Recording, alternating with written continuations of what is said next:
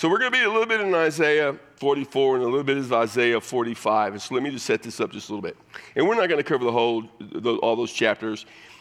This is a section of Isaiah that a lot of it's looking forward to the coming Messiah. These are, in Isaiah, the servant passages. It's in a section where the servant passages kind of looking forward to the coming of Messiah. So all that's wrapped up in here. This is kind of in a part of Isaiah that's looking really to the future more. I tell you a lot of times that not everything that's prophetic is predictive, but this is kind of predictive stuff, looking forward to the future. But it shares something about God, and it shares something about the way God reveals himself. And really, it's not what, we don't look at the Old Testament and see what the Old Testament tells us or what the writers tell us. We really understand it's what God reveals through them. It's what God reveals through them. And God uses all the people who write Old and New Testament in different ways to put forth and cast forth his revelation. But one of the things in the Old Testament especially that is so consistent is God's sovereignty over creation and his dislike of idolatry.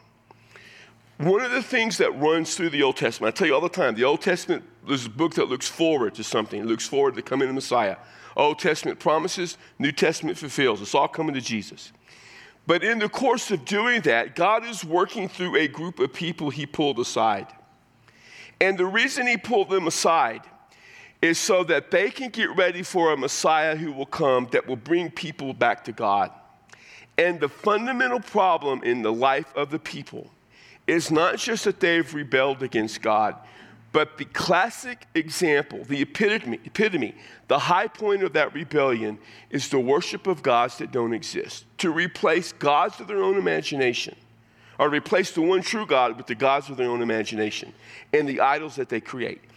And that is the ultimate sin. I've shared this with you all the time. There is sin that some sin is worse than others. You don't believe me? Go to the Old Testament. It is some sin worse than others. Why was Israel? Why did Israel be destroyed ultimately and put into judgment? Because they quit worshiping God and worshiped false gods. And the amazing thing is, God brought pagans to bring that about. The judgment of God came through pagans who worshiped the other gods. It was the sovereignty of God always at work. So when God rescues Israel out of Egypt, they're in Egypt, the book of Exodus, they're in Egypt. And he sends Moses to get them. And I'm going to deal with this a lot next summer. The summer of 2024, I'm preaching from, I think, the early part of Exodus. And then I'm doing the deep fries on the second part of Exodus. I'm doing all up to chapter 20. But one of the things that exists, and people sometimes don't get this in the book of Exodus, the battle is not between Moses and Pharaoh. That is not the battle. The battle is between Pharaoh and Yahweh. Pharaoh considers himself a god. The Egyptians have all these gods. In fact, the 10 plagues, all of them is God eliminating the deities that don't exist of Egypt.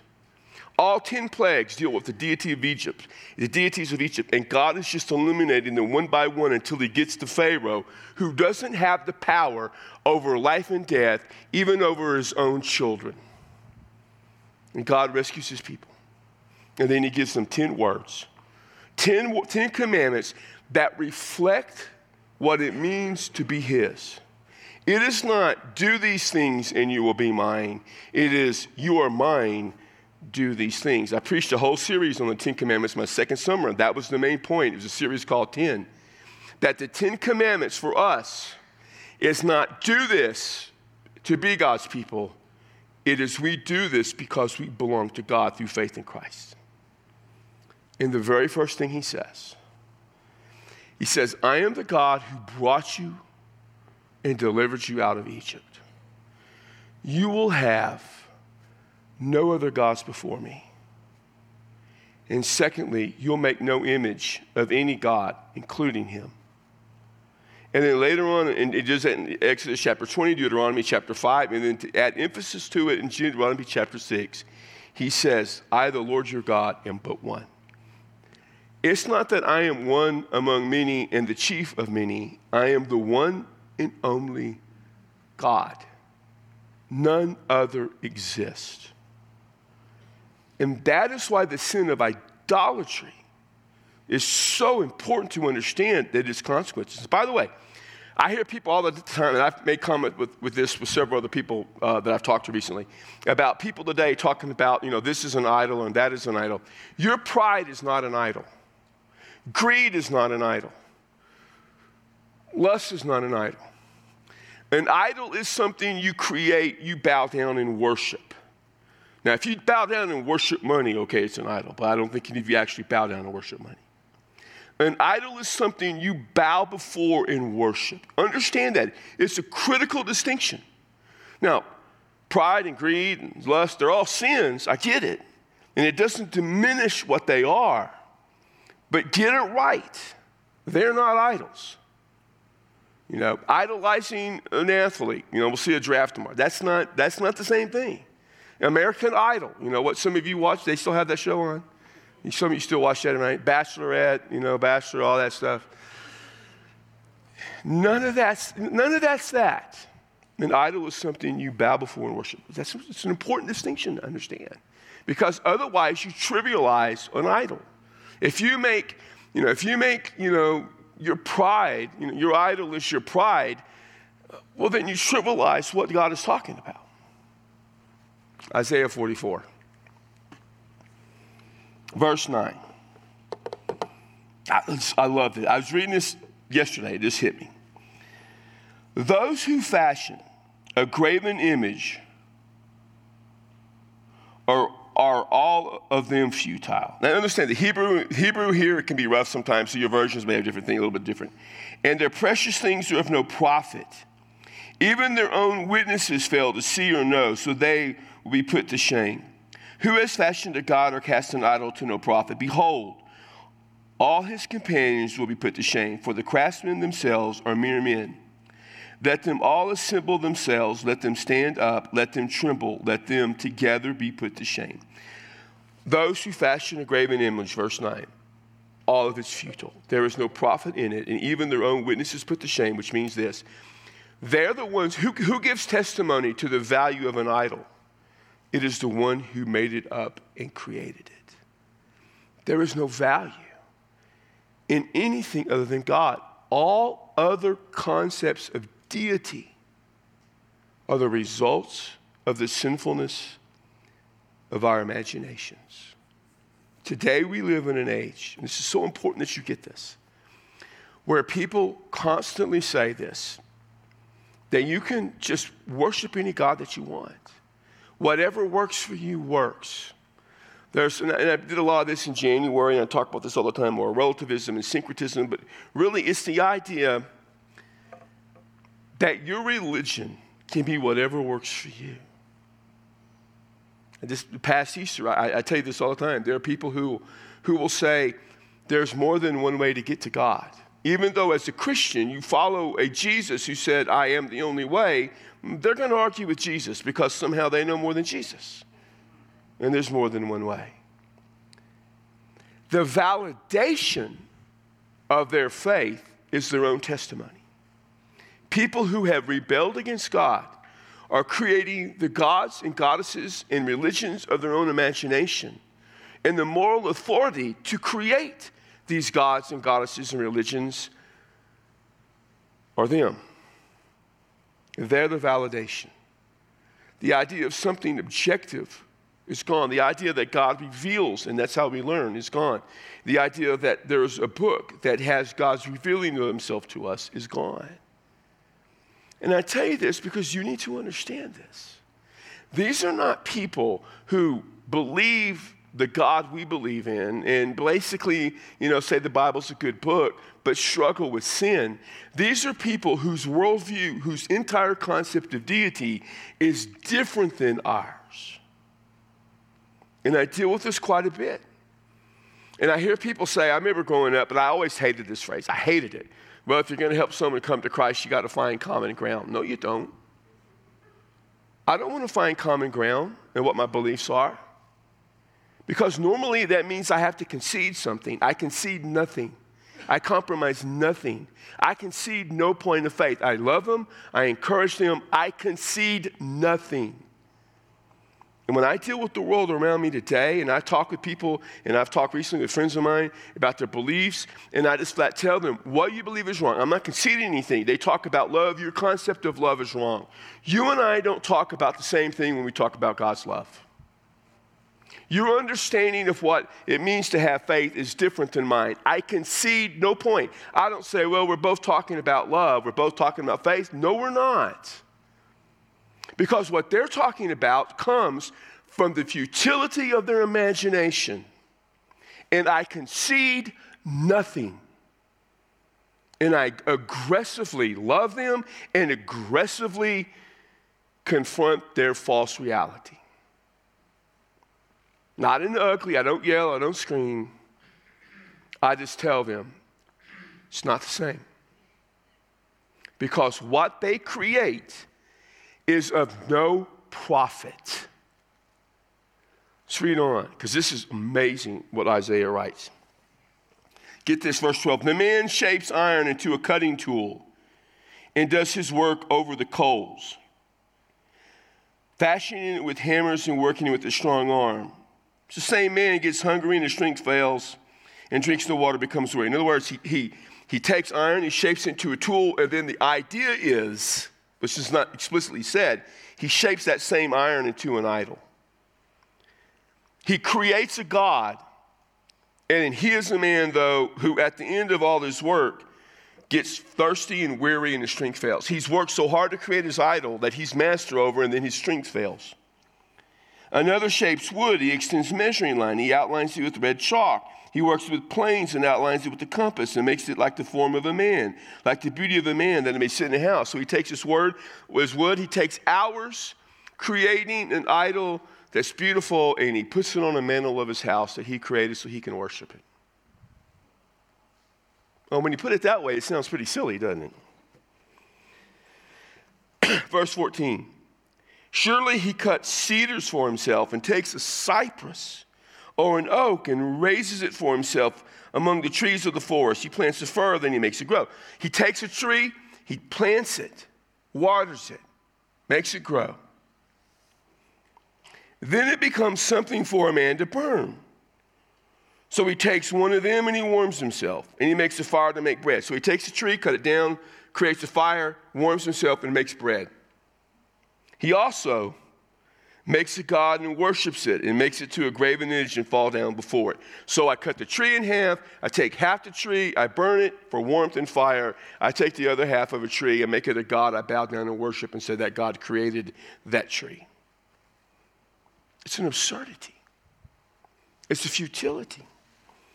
Half of it he burns over the fire. This half he eats meat as he roasts, and he says, and is satisfied. He warms himself and says, aha, I am warm, I've seen a fire. But the rest of it he makes into a god, his graven image. He falls down before it and worship it and prays, deliver me, for you are my God. Verse 18, they do not know, nor do they understand, for he has smeared over their eyes so they cannot see, and their hearts so they cannot comprehend. In other words, God has blinded them because of their rebellion. He's given them, in other words, God has given them over. Now I'll explain this in 1 minute. No one recalls, nor is there knowledge or understanding to say, I burned half of it in the fire and I baked bread over it. I roast meat and eat it. I make the rest into an abomination. I fall down to a block of wood.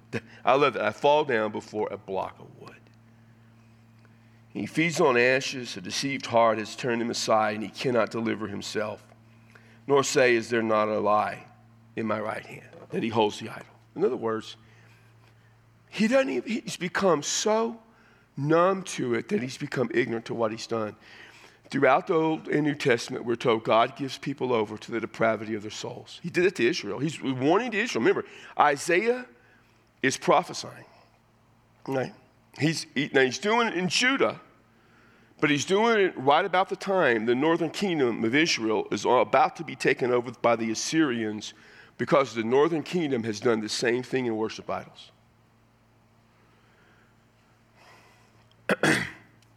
And he's saying the futility of what they've done. God gives them over. You want them, you got them. in God delivering Israel from Egypt. We see repeatedly in Exodus that Pharaoh hardened his heart and God hardened his heart. And people struggle. God hardened his heart. Well, but it says Pharaoh hardened his heart. One of the things that we have to remember is Pharaoh thought himself deity. He thought himself to be a god. He wasn't just a man, he was God, a God. And he thought he was more powerful than the God of Israel. Before Moses ever confronted Pharaoh, his heart was hard. And God gave him chance after chance to repent. And Pharaoh hardened his heart. But at the same time, God gave him over to that hard heart. He said, if that's what you want, that's what you got.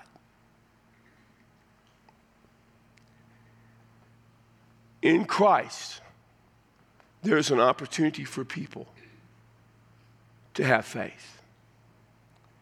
If they reject Jesus, God still gives people over to the hardness of their heart. And many of the things we see in the world today that you and I may think are absurd are people who have rebelled against God and created their own self-imposed religion where they are the authority. It is simply God giving them everything they want.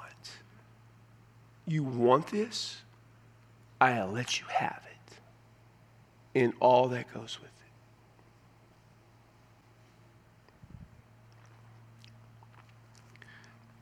The solution isn't putting the 10 Commandments back in schools.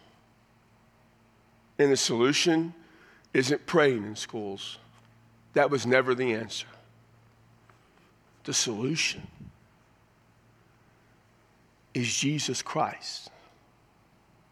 And the people who know Jesus is us. Us sharing Jesus is the solution. Verse chapter 45. Isaiah looks into the future and sees a man named Cyrus. Cyrus will be the king of Persia from about 600, give or take, BC to about 530. It will be Cyrus who will defeat the Babylonians. Now, here's what happens. Isaiah's writing in the 8th century. Let's just say 750, give or take. In 742, Tiglath-Pileser III of the Assyrians will begin his assault on the northern kingdom. By 722, they will cease to exist. In the next century, in the 7th century, in the middle parts of it, towards the end of it, the Babylonians will rise up, and eventually a guy named Nebuchadnezzar will defeat the Assyrians, and then he will defeat the nation of Judah because of their idolatry. And by 587 BC, Judah is completely in exile. Then, at about a few decades later, Cyrus comes along, the Persians come along, and they defeat the Babylonians, and Cyrus and his followers allow, his kings that succeed him, allow Judah and the Israelites to go back to the promised land. Some of them go back to Jerusalem, reestablish the temple, paving the way for the Messiah to one day come back. With that in mind, here's an interesting thing. Chapter 45, verse 1. Thus says the Lord to Cyrus, his anointed. He calls Cyrus his anointing. This is a pagan. Cyrus is a pagan. He says, whom I have taken by my right hand, look at this, to subdue nations before him and to loose the loins of kings, to open doors before him so that gates will not be shut. I will go before you, this is God, and make the rough places smooth. I will shatter the doors of bronze and cut through their iron bars. I will give you the treasures of darkness and the hidden wealth of secret places, so that you may know that it is I, the Lord, the God of Israel, who calls you by your name. And he does this, verse 4, for the sake of Jacob my servant and Israel my chosen one. I have called you by your name. I have given you a title of honor. Get this. Though you have not known me. I am the Lord, and get this, there is no other. Besides me, there is no God. I will gird you, though you have not known me, that men may know from the rising to the setting of the sun, there is no one besides me. I am the Lord, and there is no other. The one forming light and creating darkness, causing well-being and creating calamity. I am the Lord who does all these things. Drip down, O heavens, from above. Well, I'm going to stop there. So here's what Yahweh is saying. Isaiah is saying because God's inspiring. He's looking to the future. I'm going to deliver you, my people. I'm going to deliver you. And I'm going to use a pagan to do it. And it's not his gods and goddesses that do it. It's no other God. It's just one God. It's just me. I'm it. This is what God is saying. I'm going to use a pagan king who does not worship me, who does not know me, who does not love me, who worships gods that he and others create from their own imagination. I'm going to take him, I'm going to anoint him, and I'm going to use him so that I, the only God, can keep my promise and deliver you back to your land. So the promise that I made to Abraham, to Isaac, to Jacob, to David, I'm going to keep my word. And I'm going to do it, ultimately. And you read it in a few chapters. So a servant can come along who will deliver everyone. Not just you. Everyone. This is the amazing thing about God. This is when I read this is what struck me. God is so sovereign, so powerful, and so in control that he can take the very people who reject him and create their own gods and goddesses. He can take those very people and at some point use them to bring about his plan for a Messiah who will be the very one who will offer salvation to those people down the line, but those people who create their own gods. As I was thinking about this, it just struck me, and I have to remember, in the world in which I live, in the culture in which I do battle, so do you. We don't know how God in Christ will work in their lives to bring about their salvation. We don't know what their circumstances may be. We don't know what their backgrounds may be. And the fact of the matter is, God can take people who reject him, who have nothing to do with him, and at some point along the way, he can take them and have other people come to faith through the women and men who once rejected him. That God is so sovereign and so in control, there is no way he'll ever be defeated.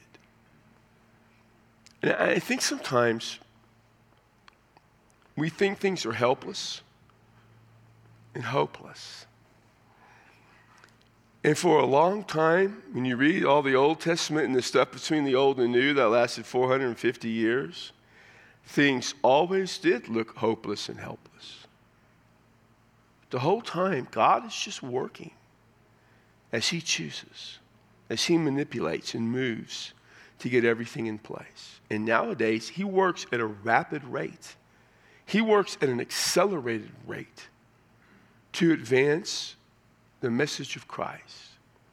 And I say that because I think in the battle with the culture that we find ourselves with, we need to understand where they're coming from. And we need to understand, it's not, we hear people say sometimes, they don't need to understand, they're just sinners. All sinners are the same. No, it's a different way of thinking. And I need to understand the way that's going in their mind so that I can confront them in a loving way, but confront them with truth.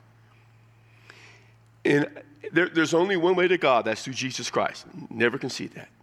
But I have to understand that how God helps people come to faith may not be in ways that I'm always used to or understanding. But the bottom line is they got to come to Jesus. You can't compromise morality. You can't compromise truth. You can't compromise the clear. You can't compromise anything. Don't ever think, I'll never say that. But you still have to see that God can work in ways that we don't understand. And it's some interesting thing. So, when was it? Monday. I had a phone call from a friend of mine in San Antonio. She's with another friend. And the second friend has been in a really, really, really bad place for a long, long time. And then a few years back, somehow came to Jesus. And we all grew up together in high school. And so friend number one is taking friend number two to something. And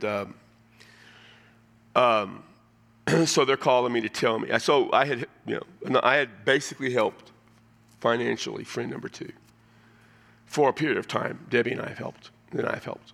And it's been pretty anonymous, but friend number two somehow found out or whatever. Her life was so miserable. Her life was so broken. They call me, and she's talking about, I can't even understand her because she's talking so fast and so excited, all the things that God had done in her life. In the car, I'm driving in my car, speakerphone's on. No, it's not on because my mother-in-law's in the car, so I got it up to my ears, but I'm not breaking any laws doing that. They're on speakerphone, and I'm just sitting there thinking, Lord, it's good. And when it's over, all I could think of, it's amazing what God did in this girl's life. This woman's life. She's my age, she's not a girl. I still think of her as a girl in high school. Her life was a living hell. And before some of us ever came along, God did things to completely change her life. In every minute of her life, that's what my other friend number one tells me this. Almost every minute of her life, she's praising God for what God has done to change her life. She's broke. She's destitute. She's medically a wreck. She's mentally a wreck because of all the years of what she did. All she can talk about is how God changed her life. And that story, and then I read this, and it just sometimes really hits me. God can do things no one thinks will ever happen. Our task is to let him use us and never give up and never concede truth and never get the idea that someone can't be saved. All those things have to work together, but they all have to work. And then you get phone calls from people you haven't talked to in a long, long time. And they spend 5 minutes without taking a breath praising Jesus because he saved their life when their life was a living hell. And we can never forget that's what he does.